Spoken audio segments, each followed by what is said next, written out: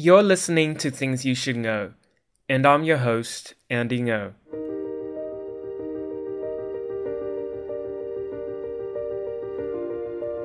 In this episode, I interview firebrand conservative writer and activist Michelle Malkin. Malkin just released her new book, Open Borders, Inc., Who's Funding America's Destruction?, which argues that internationalists, big tech, and the left are working to weaken American sovereignty and the rule of law for the cause of open borders.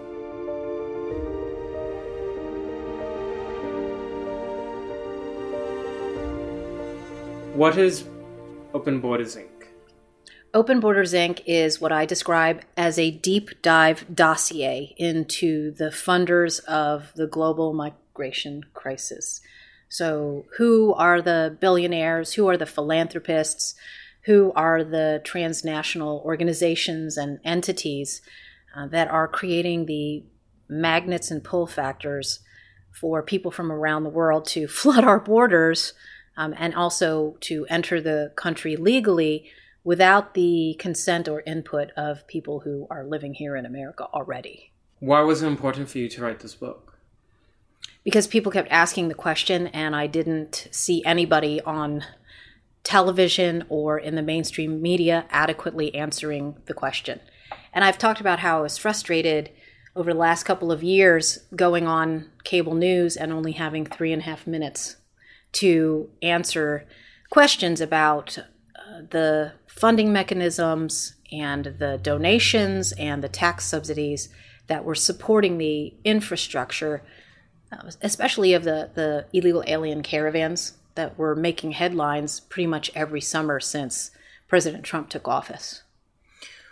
Tell the average layperson what they need to know about the open borders movement in the United States. So for a lot of my loyal readers and viewers of my work, many of the names that are involved are very familiar to them.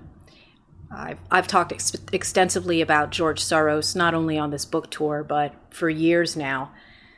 The creation of an entire network of domestic political groups, agitators, community, neighborhood organizers who have as their central mission the erasure of American sovereignty. And I've read a lot of George Soros's work. I've watched his speeches where he's very brazen and explicit that he doesn't believe that sovereign nations should be the primary determiners of the course of their survival, that those decisions should be made by global elites who are perched at the United Nations, in the European Union, and of course in his offices, whether they're in New York or Paris or London, for the Open Society Foundations. And so I traced a lot of that money. That's important, but it's just one aspect of the funding of Open Borders, Inc. And perhaps the most important lesson that I deliver in Open Borders, Inc. is that people need to be held accountable for their own enabling, and that people need to educate themselves about how they themselves might be subsidizing activities with which they disagree. The billions of dollars in taxpayer subsidies that I trace were a shock to me. I knew it was bad, but I didn't know how bad it was. And it extends from many of the most beloved organizations in America. I'm a Catholic, and there's something called the Rice Bowl campaign every year, where you put a couple of bucks into the collection plate. Hundreds of millions of dollars are collected in parishes all across the country. And most people think that this money is going to help their neighbors, homeless veterans, other people who are suffering within their communities. But in fact, a lot of this money is sent overseas to subsidize the destruction of our borders. It goes to support illegal alien shelters in Central America and across Mexico, sanctuary churches within the United States that harbor defiant deportation fugitives. And I certainly understand the need to be compassionate and charitable, but these concepts, especially when it's open-ended and when there's no sense of prioritizing who we deliver our charity to, can be absolutely fatal to the survival of a country. And it was not easy to delve as deeply as I did into all of the sub-organizations under Pope Francis and the Vatican. It would be much simpler, I think, to blame elites overseas rather than the people in your own backyards, bishops in dioceses across the country. So let's walk back a little bit. There's a lot of stuff there. What I'm trying to understand right now is, why is the Open Borders project agenda so important to left-wing worldviews? Can you help explain that? Yeah, so one simple reason is the subversion of local control. And I really illuminate that in the chapter that I wrote on the refugee resettlement racket. It's the United Nations that has as its mission redistributing people from around the world into our country. And the way to undermine our ability to provide input or feedback into that process is to work directly with government-subsidized nonprofits that unfortunately get billions of dollars from the federal government, i.e. American taxpayers, to cut out American input and simply dump hundreds of thousands of refugees and spread them all across the country. What does that do? Well, these communities are very isolated by choice. They become their own no-go zones. There's no imperative to assimilate in the communities where they're relocated. And then they become these very powerful voting blocs. And the vast majority of them become registered as Democrats because it is left-wing groups that resettled them there in the first place and that they have fealty to. This isn't just some sort of speculation. The proof of concept is in perhaps the most notorious refugee resettlement jurisdiction, the Twin Cities in Minnesota. And you can look at Congressional District 5, which elected Ilhan Omar, designated by intelligence agencies in America as the terror recruiting capital of the world. And that didn't happen by accident. And I think it's important that people understand that they were party to it and that they did not have any say, and that was on purpose. And again, to just come back directly to answer your question, left-wing groups see electoral gain and the solidifying of their power at the ballot box. And if you take a look at the two phenomenon that are the two agenda items that are most important to Open Borders, Inc., refugee resettlement and amnestying illegal aliens, just do the math. And this is why at the very end of a section that I include at the beginning of the book called Open Borders, Inc. by the Numbers, closes with the very pertinent factoid that America will become a majority-minority nation by 2045. And slowly you see the first 5 and then the first 10 states that used to be red going from purple to blue. And I include all the target dates when the next 5 states are going to be turning blue. There's been a lot of sort of political analysis of what's happening in Texas, for example. And I'm happy to know that there are Republicans that think that they'll be able to hold it. But if you just look at the demographics and you look at this ineluctable thirst for a blanket pardon for the upwards of 30 million illegal aliens that are already here, since 1986 through 2001, when the terrorist attacks in Pennsylvania and New York and D.C. occurred, there were 13 separate amnesties that followed up the 1986 amnesty.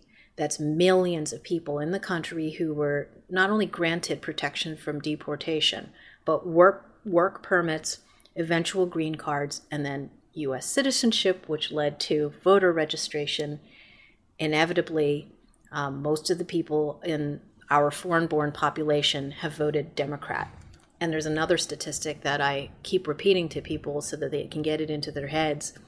Of the congressional districts in our nation that have above average foreign-born population, the percent that went Democrat is 90%. So are you saying this is all about real politics, just about balancing, just a power game? So that's part of it. I think, for the issues that you and I have in common that we cover, that there's the electoral consequences, there's the financial incentives that I talk about on the big business right, which is allied with the radical identity politics left on the immigration issue. But I think in a lot of ways too, it's just the mere end of disruption, because there's no sense of control in any of these sanctuary jurisdictions. It's selectivity in when they decide that they're going to enforce immigration law or not. There's no consistent adherence to the laws on our books, which is perfectly in keeping with leftist ideology, cultural Marxism, destroying the concept of a common tongue, a common identity, a common history. So a lot of what we see in academia that you experienced personally, and so did I, but also in a lot of the work that we cover, whether it's talking about the manufacturing of hoax crimes and who that benefits. For example, it's the same thing here. If you obliterate the difference between people who came here legally and illegally, if you rob critics and authors and journalists of the ability to accurately describe a situation, it's this perpetual recipe for cultural chaos and for hindering, this crucial function of communicating the truth of a situation. And if we can't get a handle on the policy debate about immigration, because it's completely hijacked by social justice warriors who accuse any rational critic of our immigration policies of being a xenophobe or a hater or a racist, you can see how that meshes with sort of the larger purpose of the left to delegitimize their opponents and to weaponize a number of things. And one is virtue signaling, I think. And, we talked about this idea of what battles are left to fight, what demons are out there left to fight. Well, if everybody who criticizes our lax immigration enforcement is akin to a Klansman from 1950, then there's a new purpose of eradicating all of these people from the public square, let alone social media and the internet. What has been surprising to me is seeing how what was a fringe left-wing position of support for illegal immigration, open borders, has now become a mainstream position on the left in the United States, as well as other countries in Western Europe and even Australia. How does this happen, and why is it happening? Oh my. I wish that I had a psychology degree, a sociology degree, a history degree. I can only talk from sort of the narrow lens of the last 25 years that the fringe has become the center on this position of open borders. Because it seems like only yesterday, i.e. less than 10 years ago, when even Hillary Clinton or Barack Obama would resist the more extreme urges. I mean, even Hillary Clinton said that at one point that she didn't support driver's licenses for illegal aliens. And in the immediate aftermath of the 9/11 attacks, there was a bipartisan consensus that so much of the system was out of control and overwhelmed. And I think there's the key, too, in helping answer your previous question about why is the left so interested in all of this. One of the key tactics for throwing a wrench into an efficient and effective immigration enforcement system is overwhelming it by design.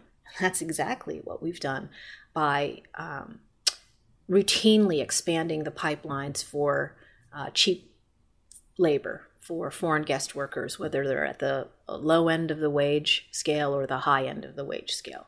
And then just increasing those numbers, increasing backlogs for applications, basically forcing the people who process these applications to rubber stamp them rather than to think very carefully in a deliberate way about who we're letting in. And that overwhelming was a recipe for the 9/11 terrorist attacks, because you had consular offices overseas that were overwhelmed by people applying into the country. And then this immense amount of social pressure, government pressure from other foreign governments to speed up that process, because it was inconvenient to have to wait. So every cog in the machine, completely overwhelmed. And that's deliberate left-wing ideology. That's Cloward Piven strategy of just overwhelming a system in order to bring it down. Who are some of the main actors in this open borders agenda? So I do name more than 400 individual organizations and entities, and it really is an A to Z compendium. Some of them are very familiar to sort of the base of my audience. You're talking about George Soros? Yeah, George Soros, the American Civil Liberties Union, the Center for Popular Democracy, the Center for Constitutional Rights, the National Council of La Raza, the Council on American Islamic Relations, Move On, all of the groups that sort of have evolved and coalesced now under the larger umbrella of the anti-Trump resistance. So most people who are sort of, I guess, your grassroots, rank and file conservative voters, Tea Party people, Fox News viewers are familiar with those names enough.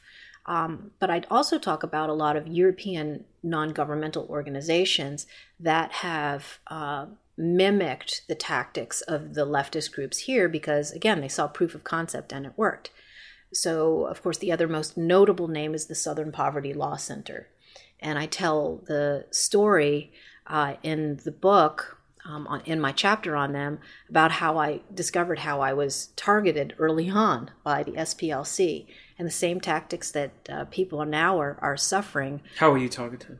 So SPLC and the Anti-Defamation League, sort of the precursors, the speech police that were the precursors to Media Matters, also a sort of subsidized organization, would watch conservatives on Fox and tape all of their segments, and then weaponize that and warp out of context the things that we would say, or simply define it as hate without any proof that it was motivated by hate. Especially for me, if I go on TV, what am I talking about? I'm talking about policy. I'm criticizing policy. I'm criticizing media bias. I mean, there's no sense of like any kind of racial or ethnic-based hatred other than them merely asserting that I hate.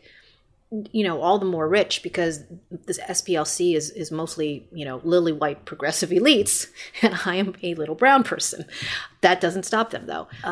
There was a time in 2007 when I was reporting extensively on multicultural curricula that had seeped down from the college level into middle school curriculum and classes in Southern California and Arizona. And I had a number of sources who were teachers in these school districts that were trying to get the word out about the radicalization of lessons on Azatlan and Reconquista. So this is a real course of studies, an ethnic studies courses in the UC system in Southern California, UCLA, UC Santa Barbara, UC Santa Cruz. The idea is that the Southwest actually belongs to Mexico. And they have maps that they distribute where they redraw the borders, and it goes all the way up, past Colorado into the Central Valley, and that's Mexico. And it's reclaiming that land for Azatlan. That is sort of the explicit goal of some of the groups like Mecha, which is the most radical of identity politics groups in the Latino community. They hate cops. They have called for the assassination of police officers in Los Angeles. They're the ones that popularized the phrase that you now hear a lot of the Abolish ICE and Antifa people use, chinga la migra, basically F the Border Patrol, F anybody who works in immigration enforcement or DHS. What does that translate to exactly? F, chinga, F, and then la migra, which used to just refer to the Border Patrol, but now it includes ICE and anyone who works at DHS. So this is 12 years ago that I was writing about this, and the ADL and SPLC put out this video on YouTube.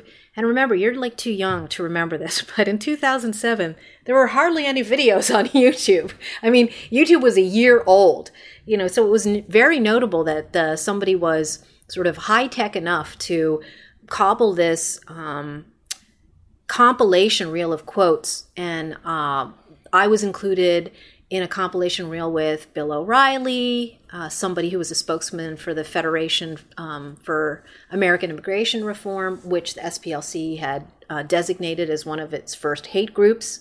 Pat Buchanan, Tom Tancredo, who was a congressman from Colorado who headed the House Immigration Reform Caucus. The whole theme was that anybody who criticized illegal immigration from Mexico was a bigot who hated Mexicans. And so the ADL said that these words, and they had compiled a list basically of hate words, were indications that the speakers were part of some larger, darker conspiracy to deprive brown people of their rights.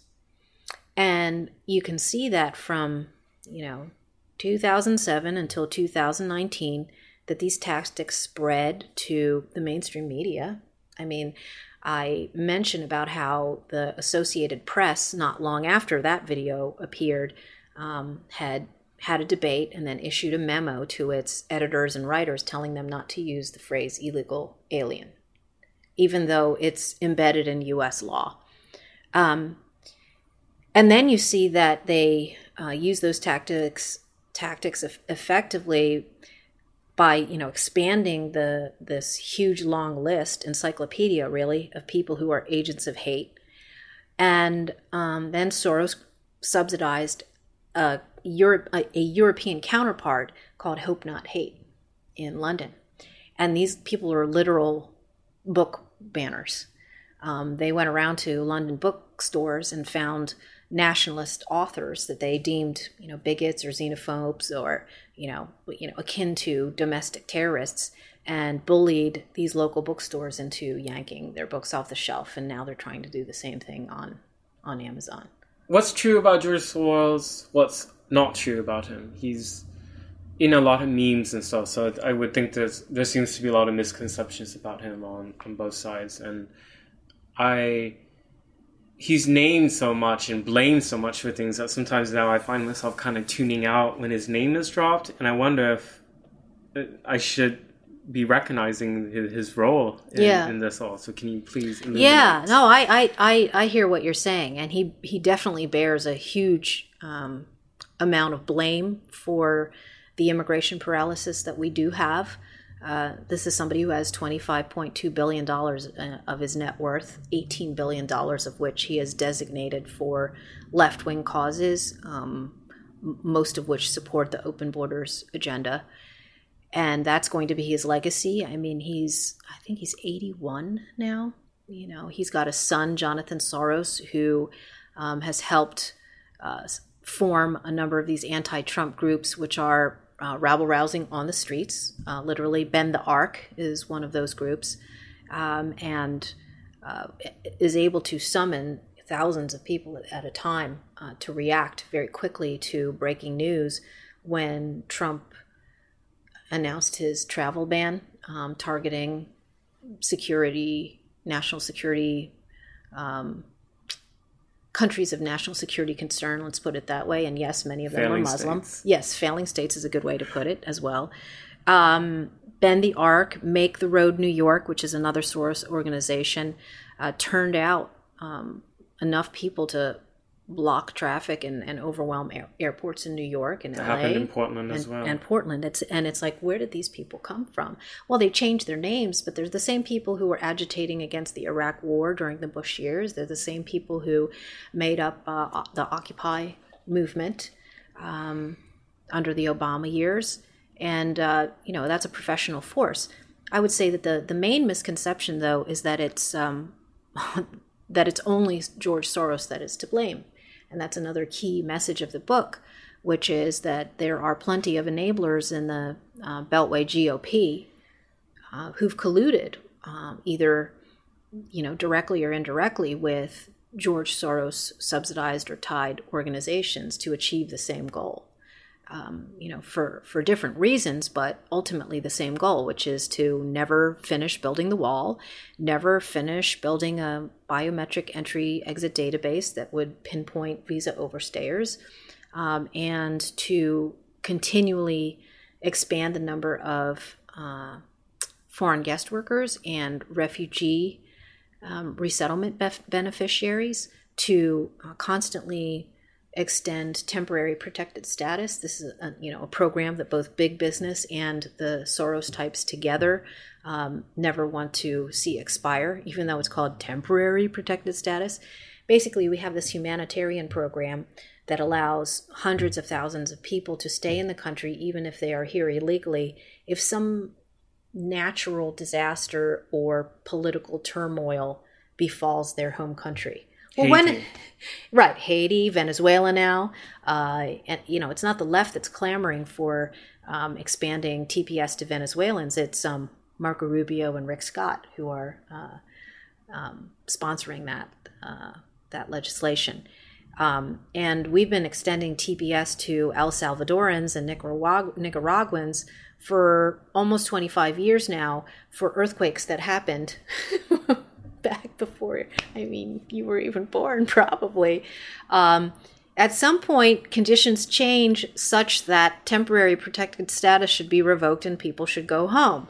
But it doesn't serve the interest of either the Democrat Party or the U.S. Chamber of Commerce to have America actually be serious about detaining and deporting people who don't belong here anymore. With the release of your book, you've also gone on a series of tour stops at various ICE facilities across the United States.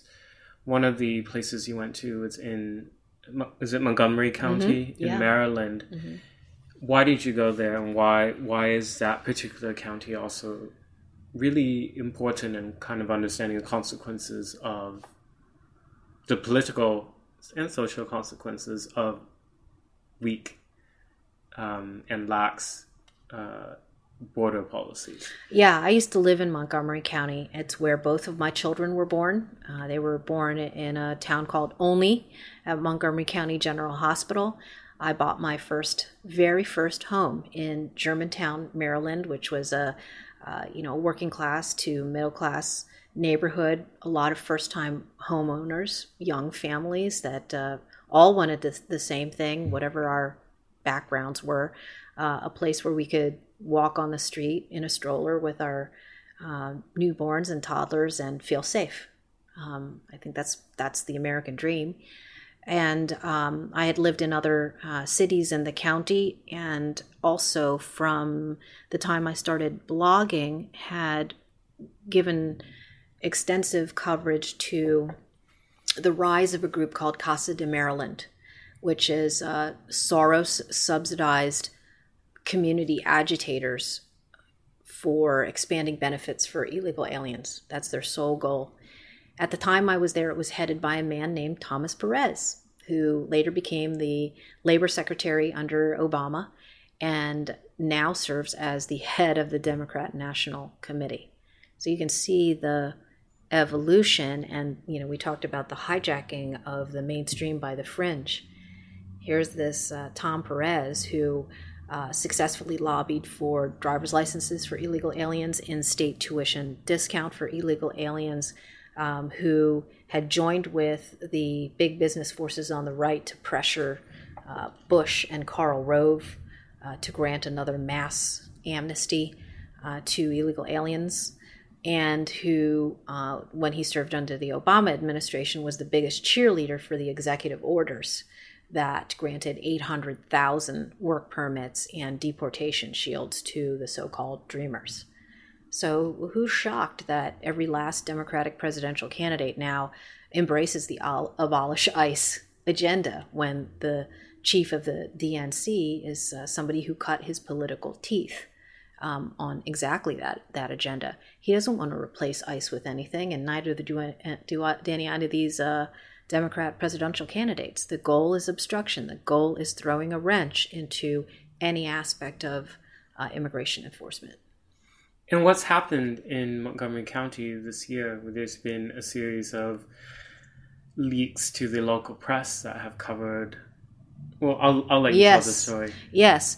So I went back there a couple of weeks ago because over the summer, the Montgomery County Council, which is headed by an executive, Mark Elrich, endorsed by CASA Action, which is the political action arm of CASA de Maryland, issued a formal order to all employees in the county forbidding them from communicating with federal immigration agents. And this was more strident than other sanctuary city policies, right? How so?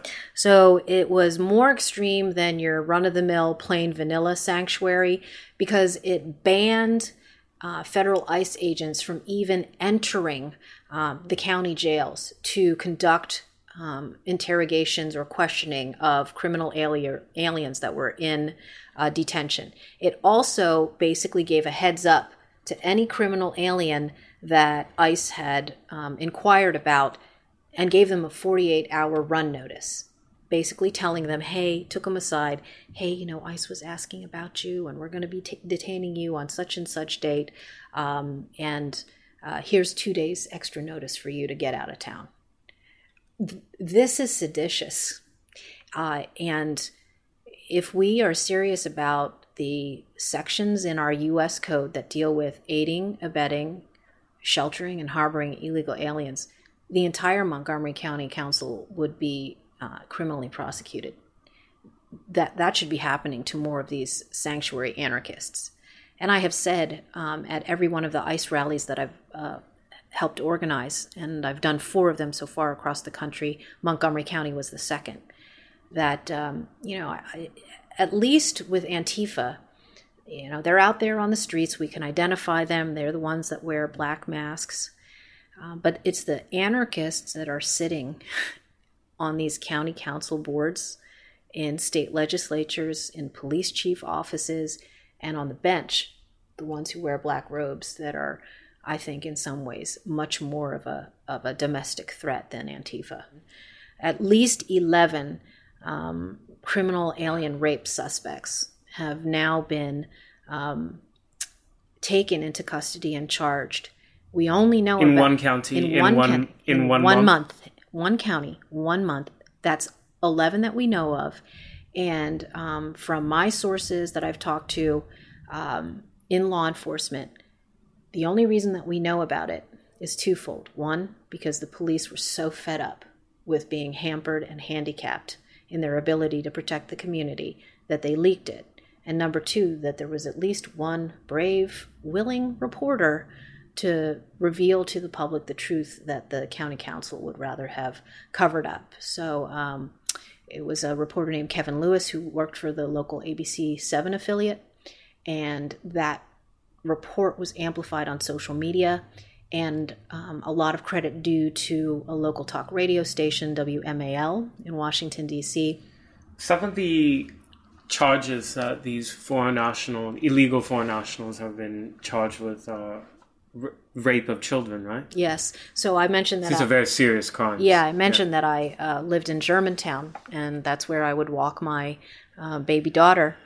In Germantown, at least 3 of the criminal alien rape suspects committed their crimes there, including an 11-year-old girl who was allegedly gang raped by 2 illegal aliens, both who had been issued final orders of removal. In other words, they had gone through the entire system. They were deemed removable. They were supposed to leave, and they never did.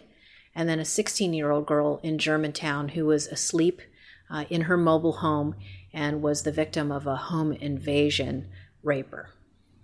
Why are the politicians there and in other places willing to harm their own constituents, citizens who live there, for this political agenda? That's such a good question. law-abiding people, peaceful people, and of course many of these girls who themselves live in the migrant community. It's interesting that the local papers will never reveal what the nationality is of the victims. And I think it's only logical to infer that many of them are illegal aliens themselves, right? So the idea that you can't communicate this kind of information, the idea that somehow that makes the community safer is just completely exposed by all of these statistics. But if you listen to some Casa de Maryland or Soros propagandists, they say, yeah, we need to construct these walls between federal and law and state local and state law enforcement because otherwise people won't come forward. Well, they're not anyway. And so there's just no solid metrics or any kind of concrete proof that claim is true. Why would elected officials endanger the vast majority of their constituents who are being victimized by all of this? They consider them collateral damage. I think a lot of them are just so ideologically and zealously blind that they either don't see it or it's chilling to think of it, but that they don't care. What do Americans need to know about, like, the numbers, the costs, the victims? Like, do we have data? Mm-hmm. Yeah. Open Borders Inc. has a section called By the Numbers. And I think that when we talk about immigration, that there's a lack of fluency, a lack of literacy, basically, about how large the problem is. So we have a population of about 325 million. The figure that's often been used as the estimate for how many people are here illegally is 13 million. That is a lowball figure, and it's purposely depressed by Open Borders Inc. to downplay the totality, the extent of the problem. And I footnote the citation for the much more accurate figure, which is upwards of 30 million. Guess what? It doesn't come from some right-wing group. Fox didn't make it up.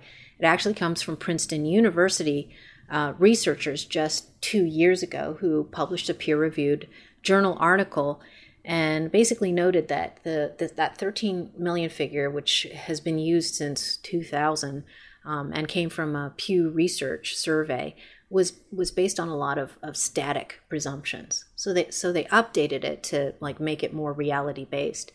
I think even that might be low, especially when you look at the extent of these illegal alien caravans that have come over and the catch and release problem. People have disappeared. We can't know how many of them are just completely flying under the radar screen. And then when you look at how many people who are here who've overstayed their visas, who are here illegally, that's a totally different population from the people who've violated and trespassed our borders. That's like 700,000 people since 2001 who've overstayed their visas and then disappeared. I mean, we've just completely lost track. The last time I had reported on the number of deportation fugitives, it was 600,000. We have no control over the entire deportation process. I call it an abyss. So then you add on top of that the fact that we do remain the most generous nation in the world when it comes to admitting people here legally. That's 1 million new green cards that are issued every single year. The impact on public safety we've talked about. We've talked about the financial incentives a little bit. But when it comes to the smuggling racket from the south, that's billions of dollars that are being generated for just the drug cartels alone. They charge something called the derecho de piso, which is like a premium surcharge to make it fully across the finish line. There's the billions of dollars in remittances that people who are here illegally earn illegally and then pay financial institutions like Wells Fargo or Chase Bank, Western Union, the biggie, the big granddaddy when it comes to remittances, to send it back home. All that money is going to, prop up these foreign governments that don't take responsibility for taking care of their own people. They've outsourced that to us, and many of these criminal racketeers are making money off of it and certainly don't have any interest in protecting our borders. We haven't talked about Silicon Valley that much. And in large part, the profits that they reap from this are related to suppressing the wages of American IT workers. And that was the subject I wrote in a book that preceded Open Borders, Inc. But they also reap political benefits from virtue signaling about their advocacy of illegal alien dreamers, for example. So Jeff Bezos has donated more than $1 million to a new foundation that supports dreamers and helps send them to college, for example. He doesn't have any kind of analog for American citizens to help send them to college, which I find interesting. But to the extent that kind of virtue signaling holds at bay the kind of boycott threats or mob action against, say, Geo Group, right? What is Geo Group? Geo Group is the private company that runs several ICE facilities across the country. But not all of them. Not all of them. They run the one in Aurora, Colorado, that was targeted by Abolish ICE. That was where the flag was replaced, right? Right. In the viral video. Correct. In July, when the American flag was replaced with a Mexican flag and a defaced Blue Lives Matter flag. And they run the one in Tacoma, Washington, which is where we are not too far from now, where the Antifa member attempted to firebomb the building with the intent of harming people. And got killed in the process. And got killed in the process. Was armed with a rifle. And armed with a rifle and had been previously arrested for assaulting a police officer at the same location, right? That's the Geo facility. There's in this region, the Portland ICE facility is also run by Geo. Yes. And that was subject to a 5-week siege in 2018. Yes. And that was where Antifa allied groups had swarmed and surrounded the building and all the exits and prevented all the people inside from leaving. And then the Portland police refused to help. Yes. And the mayor put out a statement that they were basically, these people are on their own. So they had to wait for federal DHS officers to mobilize to clear these people out just so the staff people could leave the building itself. I mean, they block off traffic, they block off the building. It was shut down for more than a week. And then when the officers finally were able to push people off the property, they had to bring in gates. So it became like a fortress. All these hundreds of demonstrators, they just moved to the adjacent public property, which is a railroad, and set up a camp there. I had visited both when they had sieged the building and when they made the camp. I wrote about it for the Wall Street Journal last year, and what was so confounding to me was why the city allowed this to happen, because the encampment became a biohazard. There was drug use with needles found on the site. People were defecating, urinating in buckets, and this was in the middle of summer. So it was very hot. The entire people in that neighborhood felt terrorized. They had people wearing masks who were patrolling the streets to keep an eye out on the police. In the end, it was taxpayers who had to pay the bill for the police overtime and the cleanup. Yes, I remember that as well. There was a small family business. Did they have a food truck or something? Yes, right across the street. I remember reading that in your... Yeah. And so, again, we come to this one answer, which is that the goal is merely disruption, that is the end, and that is the success.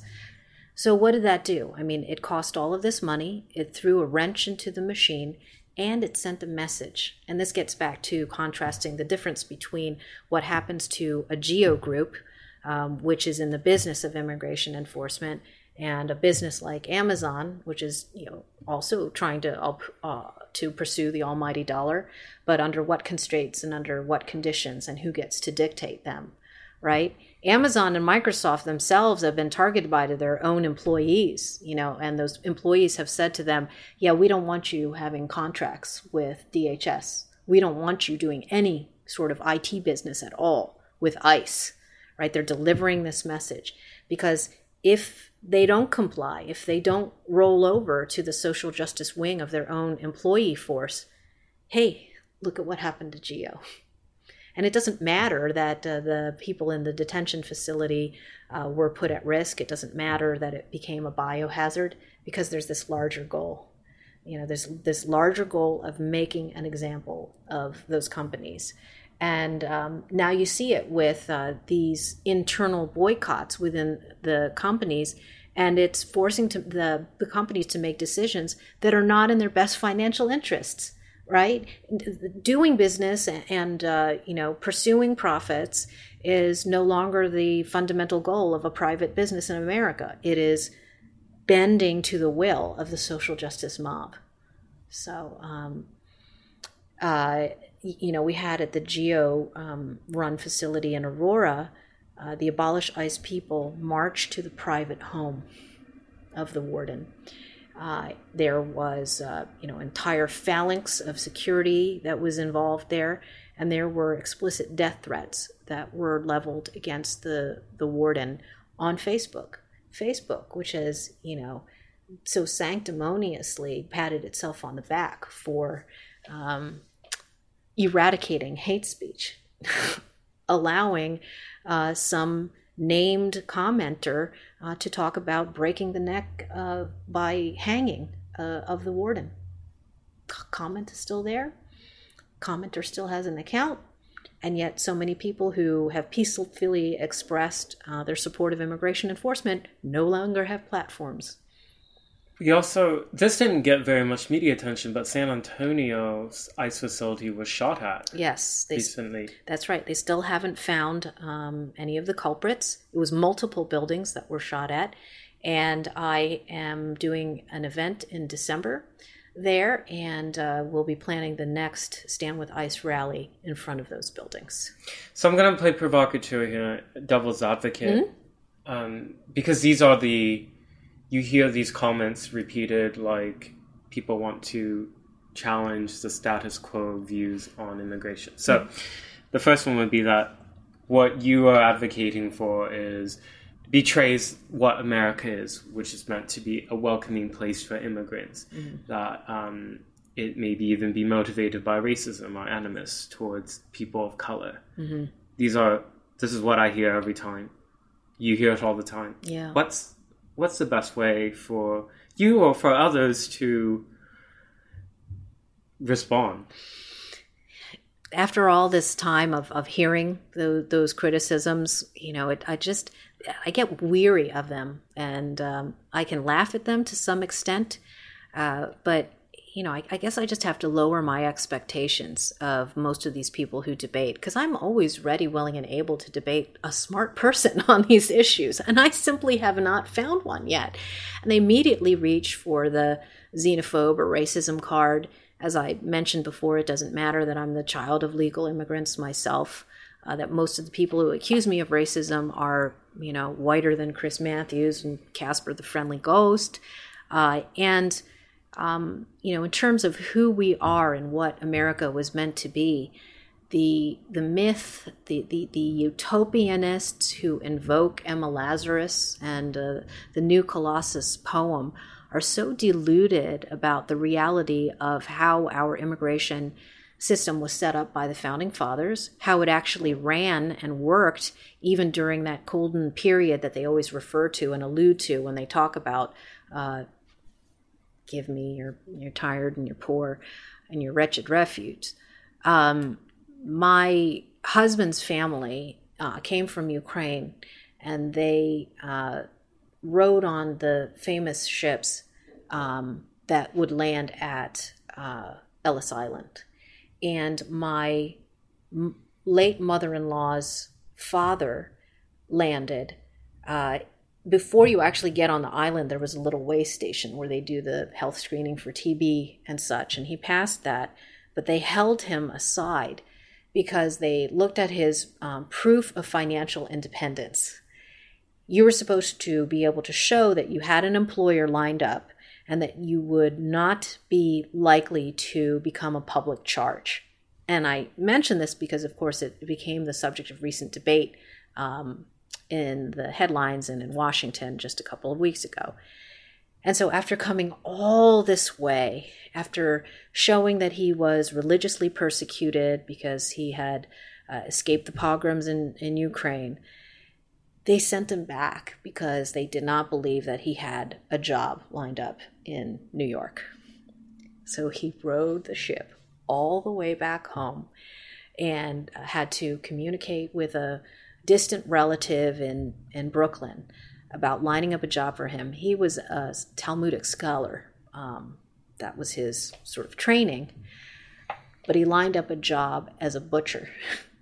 And only when he could verify that he was that he had to show the address, what his wage was, he took a second trip all the way back to Ellis Island, and then he was finally let through. It's never been the case that we've just welcomed our arms to any willing worker and to everyone seeking refuge and sanctuary. It's never worked that way, and it's delusional, and it's historically ignorant to keep invoking the Emma Lazarus poem when time after time, from 1924 to 1965 to 1986 to 1990, we've had any number of massive omnibus immigration bills signed into law that constitute and dictate who we let in, how many, and what's supposed to happen if people violate our laws or we discover they're not going to be here. If you don't like that, go change it. Go elect enough of the members of the mob squad, whatever you call them, to change the laws. But this is the reality, that we have this immigration system. It's never been fully enforced, and it's had dire consequences for the people inside our borders. Okay, next charge / accusation. Mm-hmm. This strict immigration enforcement is upholding white supremacy and even anti-Semitism. Or invoking George Soros is anti-Semitic. Yeah. To me, the fact that he is Jewish has no impact on my criticism of how he has spent his money and who he is spending it on. And again, it doesn't matter. I've mentioned that my husband has a Jewish background, is of Jewish lineage. And it's just so tiresome. And in fact, I anticipated this very attack in the section of the book, chapter 2, that I wrote on George Soros, which starts out by quoting Talia Lavin in the Washington Post, writing an entire piece on how criticism of Soros funding inspired the Tree of Life synagogue shooter. And so, ergo, any criticism of Soros is tantamount to inciting the kind of violence that murdered innocent people at Tree of Life. And that very criticism was leveled at me 2 days after I launched the book. By the way, and this is just a nice little example of media bias, the Washington Post had failed to put in its byline that Talia Lavin, at that time that they published the article, was working for Media Matters, an organization that was subsidized with at least $1 million of Soros money. Gee, do you think there'd be a slight conflict of interest there that might enlighten readers? Democracy dies in the darkness. So does media integrity and credibility. And there was another Soros-paid hit person who wrote the whole... Yes. On Talia. Yes. Last year, into 2018, she had to resign in disgrace from New Yorker magazine. Correct. She's a fact checker. What happened? So I recount that in the book as well, and I think it's very relevant. She had falsely accused an ICE agent who was a military hero of having a tattoo that she claimed was some sort of white supremacy symbol. She said it was an iron cross. In fact, she completely misidentified it, and she heard from many veterans who explained that the cross was the symbol of the particular unit that this man had served in. And he had lost his limbs, by the way. Yes, and he was, I think, at least a double amputee. And I think it's notable the line of work that he actually did, because he worked in computer forensics. One of the things that the functions that ICE serves is investigating cyber crimes, and especially child trafficking, child pornography on the internet, International. That was the work that he did. But somehow this guy was a KKK menace that she was going to drag through the mud. He should have sued her for defamation. And instead, the New Yorker, in a cowardly manner, had her leave her position. And then she immediately bounced back, as you know, watching for the Washington Post. And then at one point, she had been hired to be a lecturer, I believe, at New York University. Failing upward, the rewards that a journalism lecturer. Yes, of all things, just really flabbergasting how that all works. But I mean, after all these years, I know I shouldn't be surprised by I always am.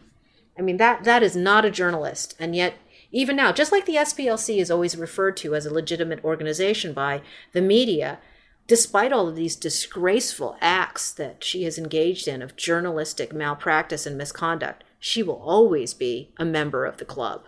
What are some possible solutions to this problem that the United States and many other countries around the world are dealing with?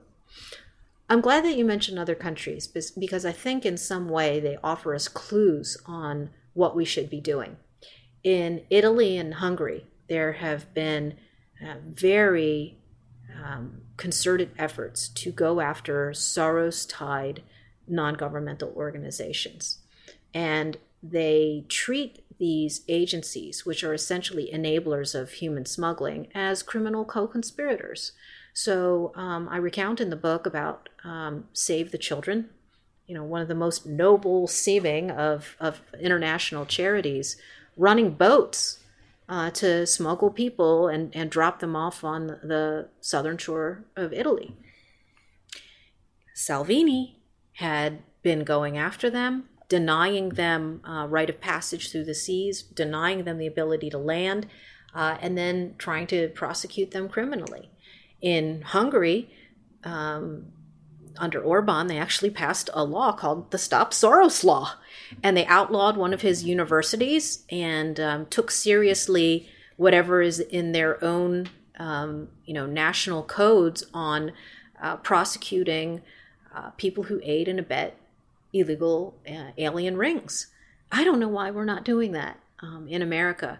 There have been a number of attempts to prosecute religious organizations that were inducing people to come across the southern border. There's a group called Deaths No More in Arizona. One of those trials ended in a hung jury, and the prosecutors are still trying to decide whether or not to pursue it. But you can see the quandary here. Prosecutors are political animals themselves, and if they're perceived as bullying or intimidating the Good Samaritans, then it's a lost cause for them. And, they are afraid that they will suffer electoral consequences. In that case, I think it's important to reframe and reset the narrative and tell the truth, which is what Open Borders, Inc. does. And what happens if a Democrat wins in 2020? The presidency. In some ways, pessimists or realists look at this first term of President Trump's as delaying the inevitable. That the collapse is already in the cards, and many of the factors that Trump is trying to turn back have been in the works for so long that it really just is almost a matter of time before this once great civilization falls. I'm not that pessimistic. I mean, if I were, I wouldn't be out here sort of beating the drum, like almost literally, it's trying to save the republic. And almost perversely, some might argue that if the pendulum swings so far to the left and we have a Democrat president, that maybe it might be more of a wake-up call for people to do the kinds of things that they were not willing to do with Trump in office. So it's hard to say. The whole political thing, the gamesmanship and predicting things has never really been like my forte. I've more been about, my own sort of journalistic imperative is to gather information for people and let them decide for themselves what they should do about it. And with regard to the Republican Party and the nationalist strain and the sort of the inter-party conflict that exists over those issues, I think it was a healthy thing that Trump forced that debate to the fore. And I'm in the nationalist wing of the Republican Party. I always have been, long before Trump realized that it was a winning issue, for sure. And if there's a far left Democrat in the White House who's able to unify all of all of these fissuring factions within the Republican Party, that could be a healthy thing. Thank you very much, Michelle. Thank you, Andy. It was a pleasure.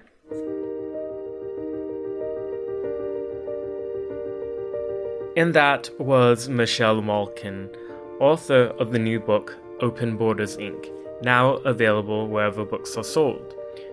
If you enjoy my work, please consider becoming a supporter through Subscribestar, Patreon, or PayPal. As an independent journalist, this work is only possible through your support. Just a few dollars a month helps me a lot. You can find the links in the description.